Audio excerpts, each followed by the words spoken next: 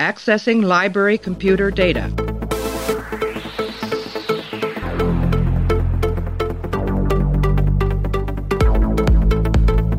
Out there are no saints. Just people. Hey everybody, welcome back to the show. We are continuing our coverage of Star Trek Deep Space Nine. We're up to Destiny. It's the 15th episode of the third season. First aired on the 13th of February, 1995. It was written by David S. Cohen and written by Martin A. Weiner as well. It was directed by Les Landau. In this episode, an ancient Bajoran prophecy of doom complicates the first joint Bajoran, Cardassian, and Federation science mission, an attempt to establish a permanent communications link through the wormhole. We're joined by Clay. Clay, how are you? Good. I had no idea that the Cardassian people all studied that book, The Game, when it comes to dating people. Yes, yeah. It's just like rule number one, you gotta neg the shit out of her. Neg hard. Which is kind of a bullshitty made up thing, I think, about the Cardassians. I don't even know if that really fits with the Cardassians that I know and love, but yeah, you just if you're interested in pursuing a relationship, you just have to kind of be sarcastic towards them, I suppose, and very. It seems like low grade Klingon. Yeah, it seems more Klingon-y than Cardassian, I think. I don't know. Yeah. I don't know what I'd expect out of the Cardassians, but it certainly wasn't that. But we're gonna get into the Cardassian mating rituals. We're talking about Destiny, and I think it's best if we just play an audio clip, take a break, and we'll come back and we're gonna break it down. So Yarka may be using this prophecy as a way to scuttle the peace treaty. That would seem to be his agenda. And it's probably coloring his view of the prophecy, just as your agenda colors how you see it. I don't have an agenda, Odo. I want this project to succeed because I want the peace treaty to succeed. If I thought for a moment that there was any possibility that this communications relay could cause damage to the wormhole, I'd put a stop to it right now. That's not the agenda I was referring to, Commander. Oh? I was referring to your desire to distance yourself from the title of emissary. It's just an observation, of course. But it's always seemed to me that you've never been comfortable with it. All right, so Destiny, the 15th episode. We're sort of right in the middle of season 3 here. We're joined by Clay. And Clay, I think that this is if anything, this is an episode that maybe calibrates perfectly or recalibrated for me what an average episode of DS9 can be, I think. What did you think? I did not like this episode. Okay, interesting. I just was, it bored the shit out of me. I was really bored watching this episode. I don't know. It was the combination of there not really being any conflict, really, plus the prophecy stuff, which I don't really care for. It was, I don't know. They finally had to do something 10 minutes before it was over. I don't know. I was not a fan. I like the stuff with O'Brien and the Cardassian woman, but aside from that, I didn't really like it. Yeah, I think it's an episode that doesn't really do any of its storylines very well. It's the kind of Star Trek episode that, and to me, it's the kind of middling ground where it's this, like, all the ideas are there, but nothing really clicks throughout the entire thing. It's just like everything seems a little bit off of where it needs to be for this to be interesting.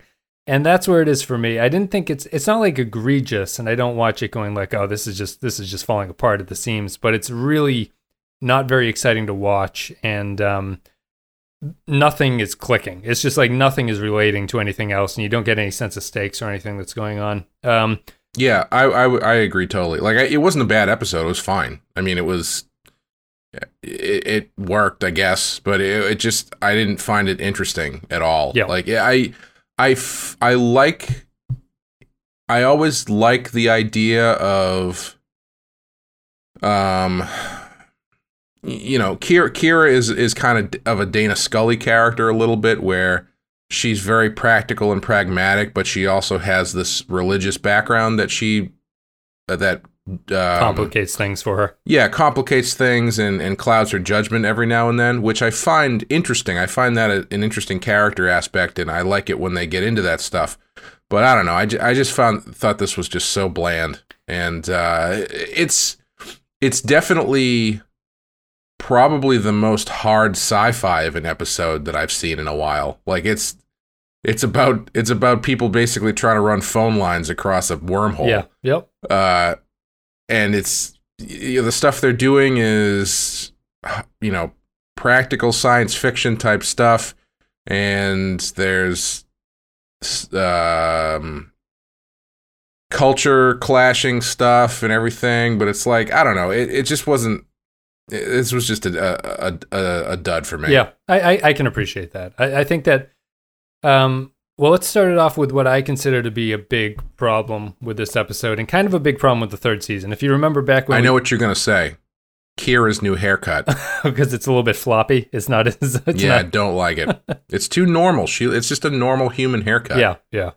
Well, besides her haircut, I think that when we did the search, and you were like, oh, this is getting pretty interesting and whatnot, and I was saying, well, the big problem with the third season of DS9 is that the writers are kind of unsure about what to do with the Dominion at this point. This episode is like patient zero for the problem that they have with the Dominion, because after everything they went through in the search, why are they trying to do this? Basically, like, after and it also brings up the problem, why does the Dominion not have a presence on the other side of the wormhole at this point? They should have I don't know if I talked about it with you, but the Dominion should have their version of Deep Space Nine on the other side of the wormhole, right? Right. So the show realizes that its hands are tied. It doesn't know what to do with the Dominion, so it insists that it's going to send people into the wormhole to open up a communications thing. My question is, wouldn't the Dominion just shoot the shit out of this machine that they put on the other side? Like, how long do they expect this thing to last? Are they doing it just for the science or whatever? So I spend this entire episode wondering why they're doing it, even though they... I think they bring it up twice. They bring up the fact that the Dominion exists twice in this episode, but it doesn't change anything. It doesn't increase the stakes. There's no urgency for them to be doing what they're doing.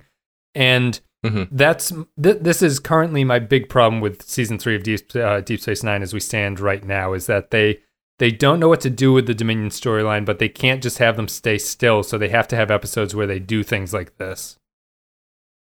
Yeah, no, I 100% agree. I was thinking that the whole time. I was like, is there the other half of this episode is from the Dominion side where someone says, sir, they seem to be putting some sort of communication thing on the other side of the wormhole. Okay, that's great.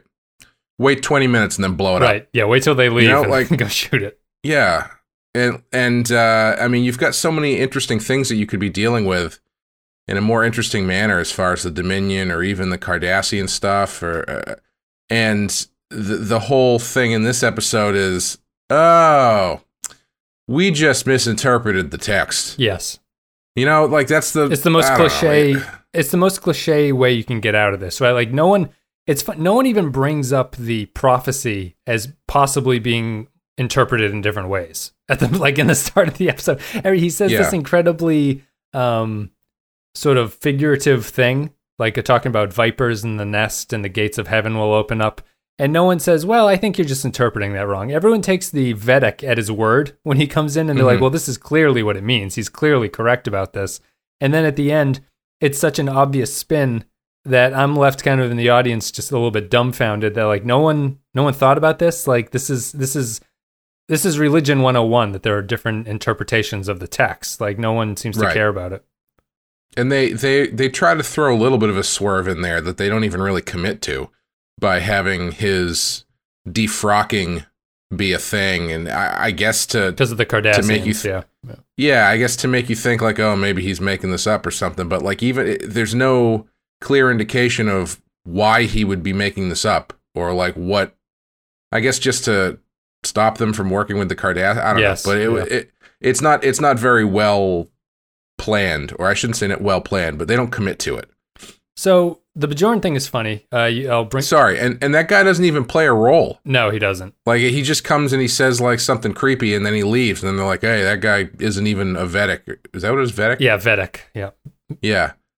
Speaking of, I heard Belial's dead. The fact that you mispronounced his name is fantastic. And what is it? How do you pronounce Bareil. it? Bareil, whatever. Yeah. He's dead. Doesn't matter. He's dead. So I've never seen it written down. I don't know what it means. Well, actually, if you see it written down, you will never be able to pronounce it properly because it's one of those things where it is not phonetically appropriate to spell his name the way that he spells it. Yeah. I guess I was going to ask you how he died, but I guess I could go back and watch the episode. So, no, but it's actually fitting because it's one of my points that I wanted to bring up with you. You hadn't watched that episode, but Bareil is dead. Mm-hmm. He died to create this Cardassian-Bajoran peace treaty that they're talking about in this episode. Okay, because I forgot to ask you, because when they were getting into this, I was like, I feel like this is a little bit more chummy than it usually is. Yeah, so Bareil's death, he was the lead negotiator or whatever. His death allowed for this peace process to happen. So now the Cardassians and the Bajorans are working together on some kind of mutual basis, which is kind of a big event. Bareil died. It was a terrible episode where Bareil died. But we talked about in that episode how the Bajoran religious plot line has never really sunk in with the series. It's never really established itself. That's the reason I don't particularly like Bareil, because when they come in, they feel like they're coming out of thin air. They don't feel like they exist when the show is not showing them. Mm-hmm. This episode is remarkable to me that it's probably it deals the most strongly with the Bajoran emissary arc out of any of the episodes, and it happens after they basically kill the character that allows that arc to continue. So you had mentioned you don't like the Bajoran religious arc, and I think I agree with you, but do you want to explain why you don't like it at this point and how it fits into this episode? Well, I mean, I'm pretty sure I'm on record from episode 1 saying I don't like it. It just, I don't know. It never really fit with me. Like, I don't have a problem with the concept of heavy religious belief versus science in a Star Trek show. I mean, I think that's actually pretty interesting, and it's not something that they really ever explore too much, at least as far as I know. Yeah. Especially when dealing with a situation where Starfleet's in the middle of two warring cultures. That could be really interesting. It's when they looped Sisko into it as being this, like, you know, the emissary thing, which I don't even like. I think part of it is, to this point, I'm not even really sure what that even means. I don't know what emissary means either. Yeah. So, like, that's this big thing in the first episode, and up to this point, it hardly ever comes up, and when it does, it's just like, oh yeah, that thing that's undefined. Yes. See, and it's just that stuff is what bothers me about it, because I don't like when those vaguely religious terms are used as like shortcuts for stuff like this. I mean, I'm all for that stuff if there's more of a plan to it, and if it's a little bit more well defined as to what the purpose of it is. But it just seems like, you know, having these prophets and these emissaries doesn't really create any tension or conflict among anybody, other than the fact that every now and then somebody shows up and says, well, the emissary is supposed to do this because of the prophecy, and then Sisko goes, well, I don't really know what to do now. Right. And then he goes, oh, wait, I'm a fucking Starfleet captain. I'm going to do what I'm going to do anyway and not worry about this. Yeah. Yeah. I think that the Bajoran stuff suffers for me because it seems clear to me that the writing staff wasn't really interested in it, because they touch on it so lightly in all the previous events. It's very important to the series, like, design from the original point, but they gave up on it really quickly. It's extremely vague. It's sort of a parody of religion. Like, it's a lot of, like, just titles and people wearing robes and prophecies and stuff, and vague sounding titles, as you said. Yeah. So, and I don't think they've ever really clarified what the emissary is in the Bajoran religion. But in this episode, Sisko's looking at it and he says there's like hundreds of prophecies about what the emissary will do. I think the emissary is supposed to be basically a Jesus Christ figure who will sort of bring balance to the Force, for lack of a better word. Like, he's going to sort of balance out the Bajoran religion and fix everything for them. So he's sort of their savior on some level. I don't know. Yeah, I'm not really interested. No, in that. it's not very good. Sisko seems extremely nonplussed by this whole thing until an episode like this comes up, where the point is for him to get sort of bothered by it. But the only interesting thing that I think about the Bajoran religion is that their prophets do exist, and we've met them before. So, and as they say in this episode, those prophets can see into the future. So their prophecies, therefore, should be somewhat accurate because they actually exist. They probably told someone about something, and it would be somewhere to go. But it never develops off of that. The Bajorans are extremely not interested in talking to their prophets. Like, they never want to go into the wormhole and converse and figure out what this all means for everything. And so it's a little bit disjointed, and it ends up like this, where you don't really know where you're supposed to go with this storyline and with their religion and everything. It's weird to me that after they killed off Bareil, they now have an episode that has to deal with this. We're in the 3rd season, and this is the most that we've seen Sisko have to deal with that storyline, I think. Yeah, it's always interesting to me when stuff like that happens. I feel like Buffy the Vampire Slayer had something similar where towards the beginning of the series, they were clearly trying to set something up that by like the end of the 2nd season or halfway through 2nd season, they were like, we're not going to do this anymore. Right. Yep. And it always ends up happening like in the first episode, you set up this big overarching kind of thing that you can kind of continue off of before you really figure out what your show's about. So you have something you can constantly call back to. But then, things change. Your show ends up changing the focus and all that kind of stuff, and that stuff ends up falling by the wayside. Yeah. I'm glad that it is, because that's, like I said, I'm not a big fan of it. But yeah, I'm a little bit disappointed that they didn't do anything more interesting with it, because I think there is potential there to do that. Especially, it's.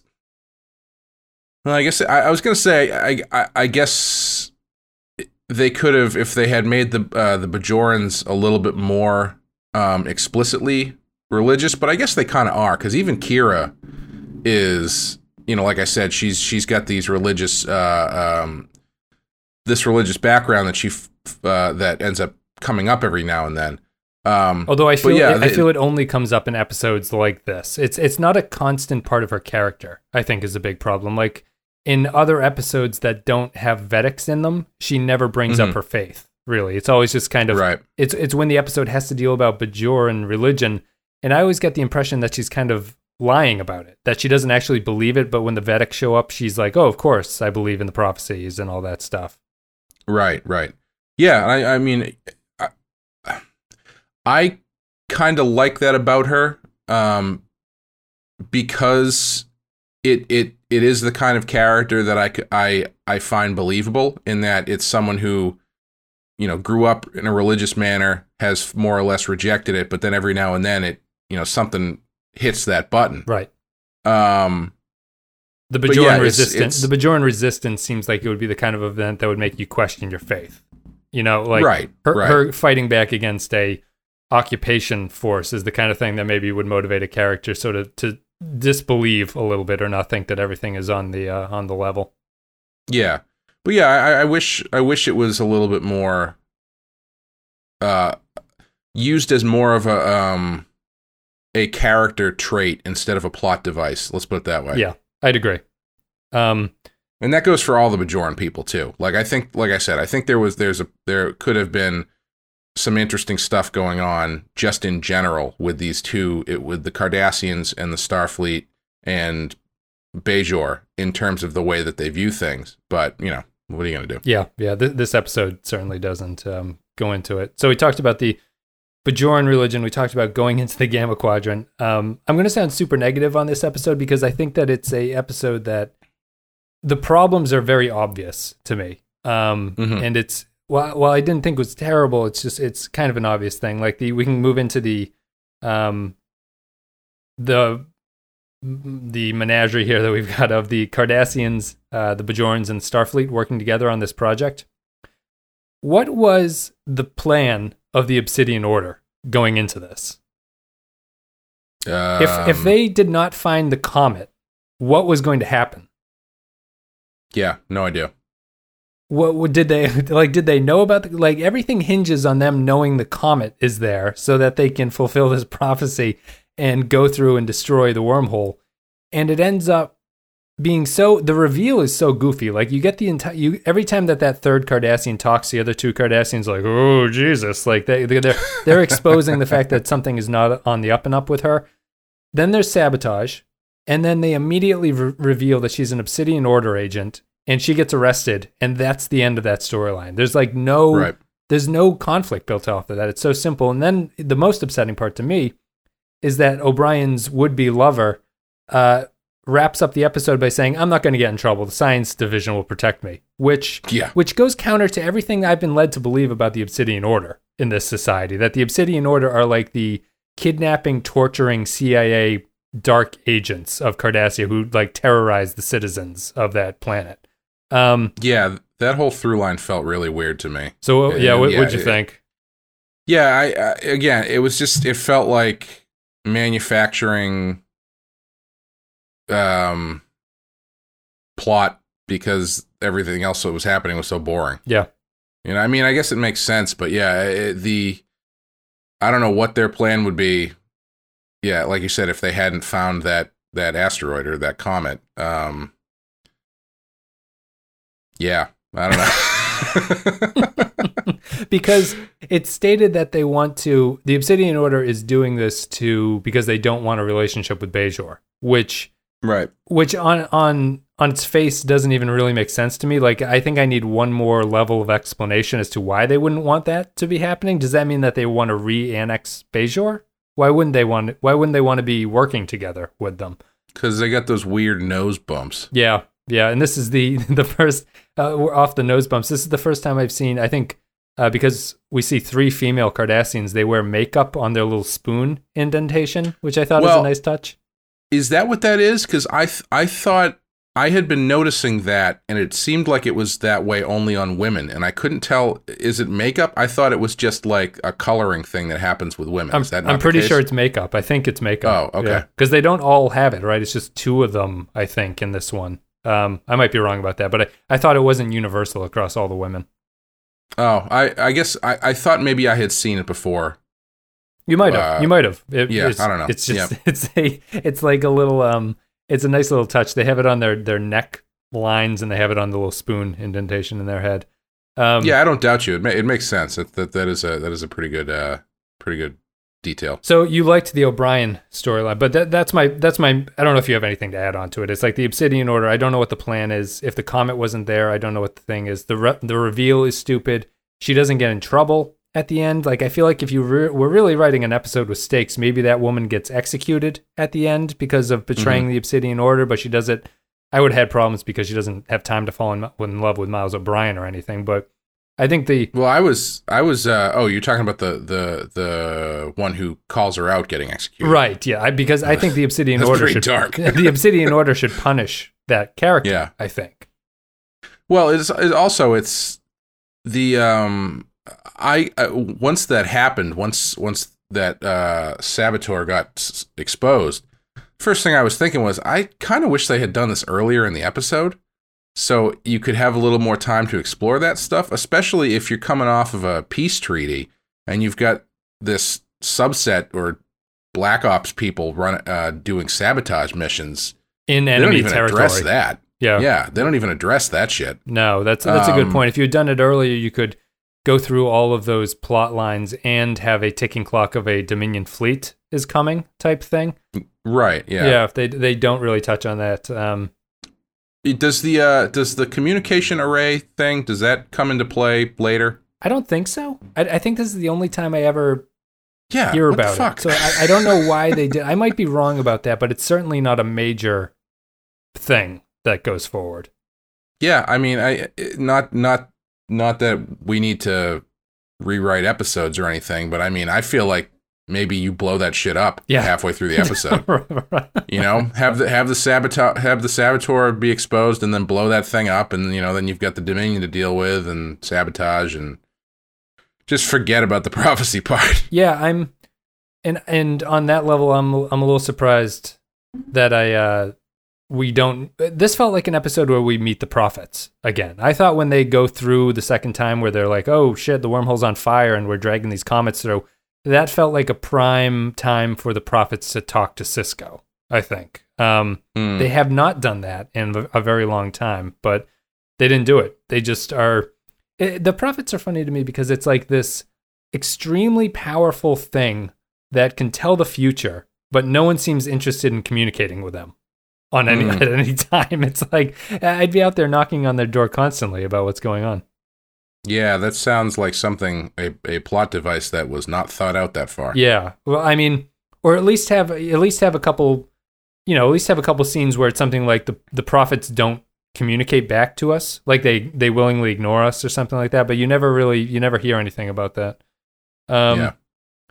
And then, so let's talk about the O'Brien romance thing, which you said you enjoyed, if you wanted to expand on that. I don't like it, but I don't like it on a writing level as opposed to any like character work or anything like that. So what'd you like about it?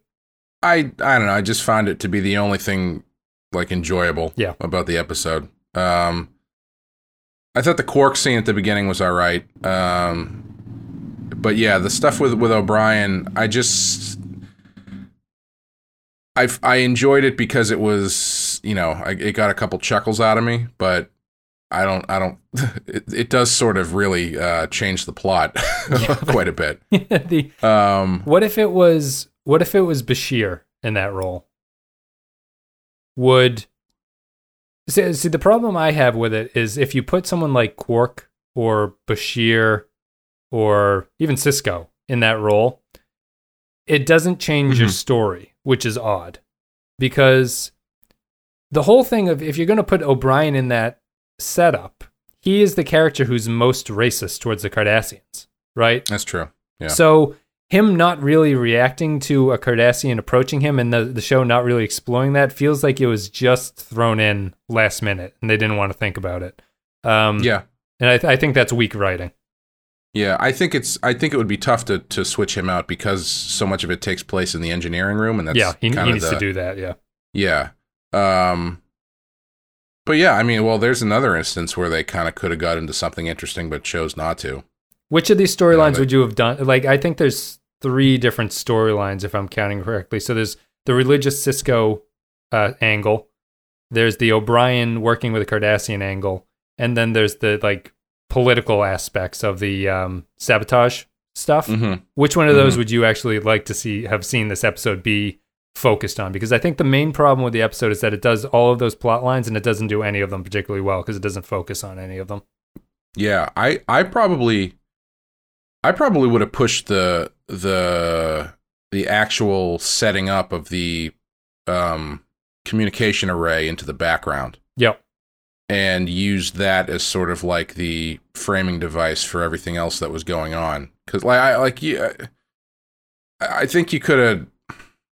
I would just like to get rid of the prophecy thing completely, frankly. Sure. But like if you push the communication thing into the background, and just you could lean into you'd have an opportunity to lean into the new relationship that is forming between Starfleet, the Cardassians, and the Bajorans a little bit more, and I think that would be more interesting. Yep.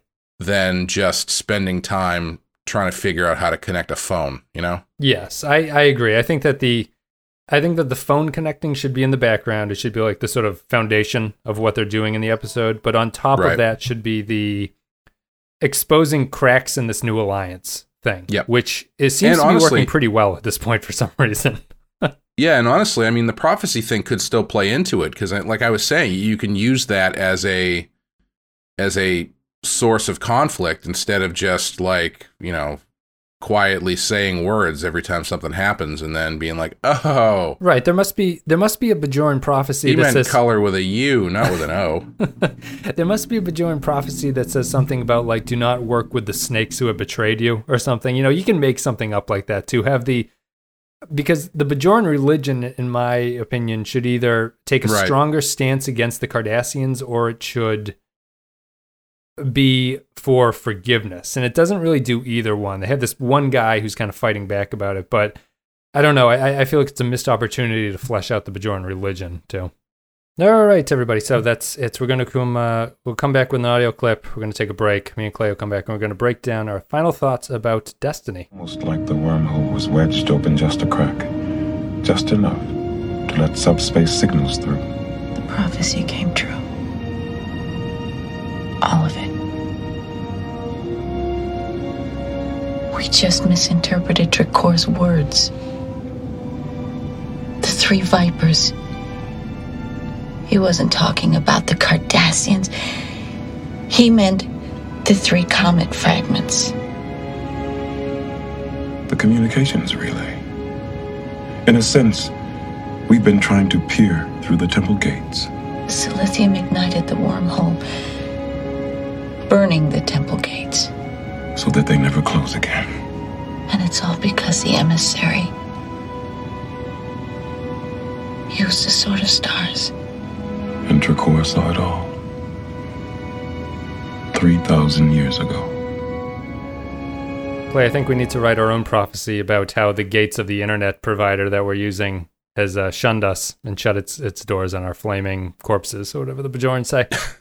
We just need to find a stray comet and fly the ship right through them. Wait a minute, or maybe Comet is prophecy for Comcast. Oh. Maybe we need to switch to Comcast. Well, I'm on Verizon Fios, which is kind of like Fire, so I guess it all actually kind of works. Yeah, we're going to try to get through this quickly because the internet's giving us trouble. It's not a great episode, so we're lucky that it's an episode that would give us trouble. Patreon.com. If you support the show there, you can leave comments about upcoming episodes, and we'll read them now. Destiny, Christian Pouch. Pros, we get to see some Cardassian gals and learn that not every Cardassian is a psychopath, only to learn that one of the 3 is actually a psychopath. Cons, Bajoran prophecies. I don't hate the prophets, but I'm not always keen on their stories. Pros, we get to see some friction between Kira and her Bajoran religious beliefs, plus tension with the Cardassians, versus Sisko and his Starfleet responsibilities. Cons, it's pretty clear the 3rd Cardassian is a bad person from the moment she walked into the frame. Pros, O'Brien. I was actually expecting it to swerve a little bit, because she was so clearly, on a different weirdo thing. I thought that the ones who were overly nice were going to turn out to be the bad ones.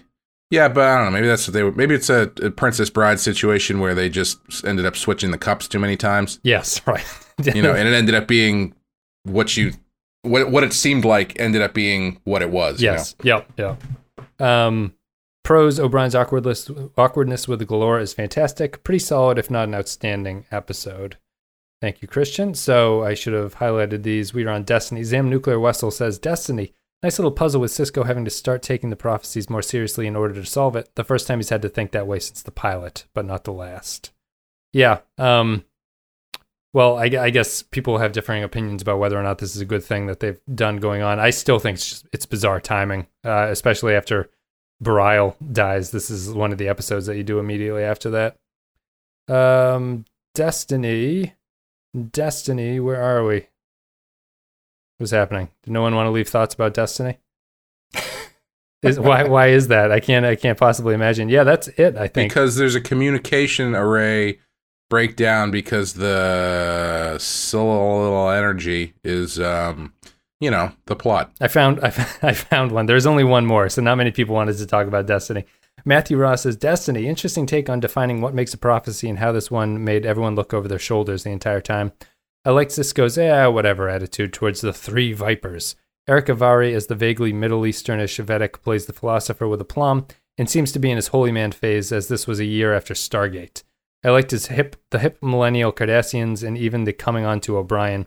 We all know what he was thinking of, licking that spoon. Maybe that says more about me, though. Isn't it a bit too friendly to let these Cardis run all over the station and the Defiant? I mean, aren't they kind of the enemy? Wait, whatever. To me, it was a bit rushed, as is most of the season, a set of bottle episodes that do nothing. Where's the DSL line? Hey, it's 1995, and the war episodes. It's with the Prophets, and they didn't mind the permanent opening. Maybe it helped their Wi-Fi. No one from the Dominion is watching, or maybe they're just bored. So, at least according to Matt Ross here, Clay, the communications thing does not come back down the line. So yeah. We can forget about it. Also, one of the third woman, not the one with O'Brien and not the traitor, is Nadine from Twin Peaks, which is fun. Oh, is she? Yeah, there you go. Yeah. The one that's with O'Brien is from a few sci-fi series from the 90s, I think. I can't think Yeah, of she it. looked really familiar when I looked her up. Yeah. Tracy I think Scaggins or something is her name. Yeah, I think she was a pretty common feature on cable sci-fi in the 90s. Well, good for her. That's about it. Yeah, as I say, the internet's giving us trouble, so I'm going to get through this here. So, Clay, what are you going to give this one on our 1 to 5 scale? 2. 2. Like, I'm going to say 2 because I didn't like it. I mean, like I said, it's fine as an episode. Like, there's nothing that screams terrible about it, but it's, I don't know. I would not even come close to watching this ever again. Yeah, that one. I agree with you. I think I'll give it a 3 just because I don't think it's horrific. I think it's a, as I said before, it's just that Star Trek episode that's just like never quite gets its footing and is just like, I exist. Watch me if you can, and otherwise forget about me. Yeah, so I'm looking forward to Odo taking advantage of Kira's shattered emotional state now that her boyfriend is dead. Yeah, yes, her boyfriend is dead, and you watched in the background. I suggested you watch Heart of Stone. Yeah. So you're caught up on that. People can't really ruin that for you, but you. Yeah, I'm not sure how I feel about that pairing. Yeah. Do you want to give like a quick breakdown of what you are unsure of about that pairing? I don't know. We're talking about Kira and Odo. Yeah, I don't know. Maybe I'm being unfair to the character, but Odo just doesn't strike me as a guy with a crush. You know? Yes. Yeah. Do you find? I don't. It's just like the same way like when anytime Spock gets romantic, it's weird. Yep. I can see that. Like what is he? Do they even have like? What are the shapeshifters' emotion skill set? Right. He gets angry. We know they get angry. Right. Yeah. I don't know. I guess I'm trying to think like logically. Not I don't know if logically is the right word, but like extrapolating out, do shapeshifters have relationships like that? Or is that, I don't know. It's just a very odd pairing, I guess. Yeah. I think it makes sense plot-wise, right? Like they're not the weirdest pairing that you could have seen out of the show because as you remember from Unnecessary Evil, they know each other the longest out of everybody. Mm-hmm. I thought they were going to put Kira and Sisko together because I remember a couple episodes back I was watching. It seemed like that they were kind of angling them toward each other a little bit, but apparently that's not the case. Yeah, I think it was more just a case of getting conflicting viewpoints to interact with each other because Kira was more strident in the first season, and she's kind of mellowed out a little bit. But yeah, the episode will be out. This will be after that. So yeah, people have already heard about my Heart of Stone thoughts, so I won't rehash them here. So is this like something that actually happens? The relationship? Do they get together? Yeah. It is a story that continues for a while. Yeah. Nice non-answer. Yes, it does continue for a little bit. It's a very divisive storyline, I think, amongst fandom. So we'll have to see where you end up on it after a while. Let's see here. I think that's it. Guys, thank you very much for supporting the show. Patreon.com/ThePensky File if you want to support us there. Otherwise, all the social media will be linked. Discord, Facebook, Twitter, all that stuff.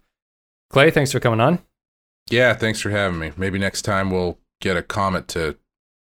I don't know. I can't even make a joke about this. It's so boring. It's a pretty boring episode. Destiny, Clay gives it a 2. I give it a week 3, and I think we'll call it a day there. But it does pick up in a little bit, as you guys know. Things are going to be changing. We're just stuck in this doldrum of the middle of the season, which is not a particularly good place to be. Guys, thank you very much for listening, and we'll see you next time.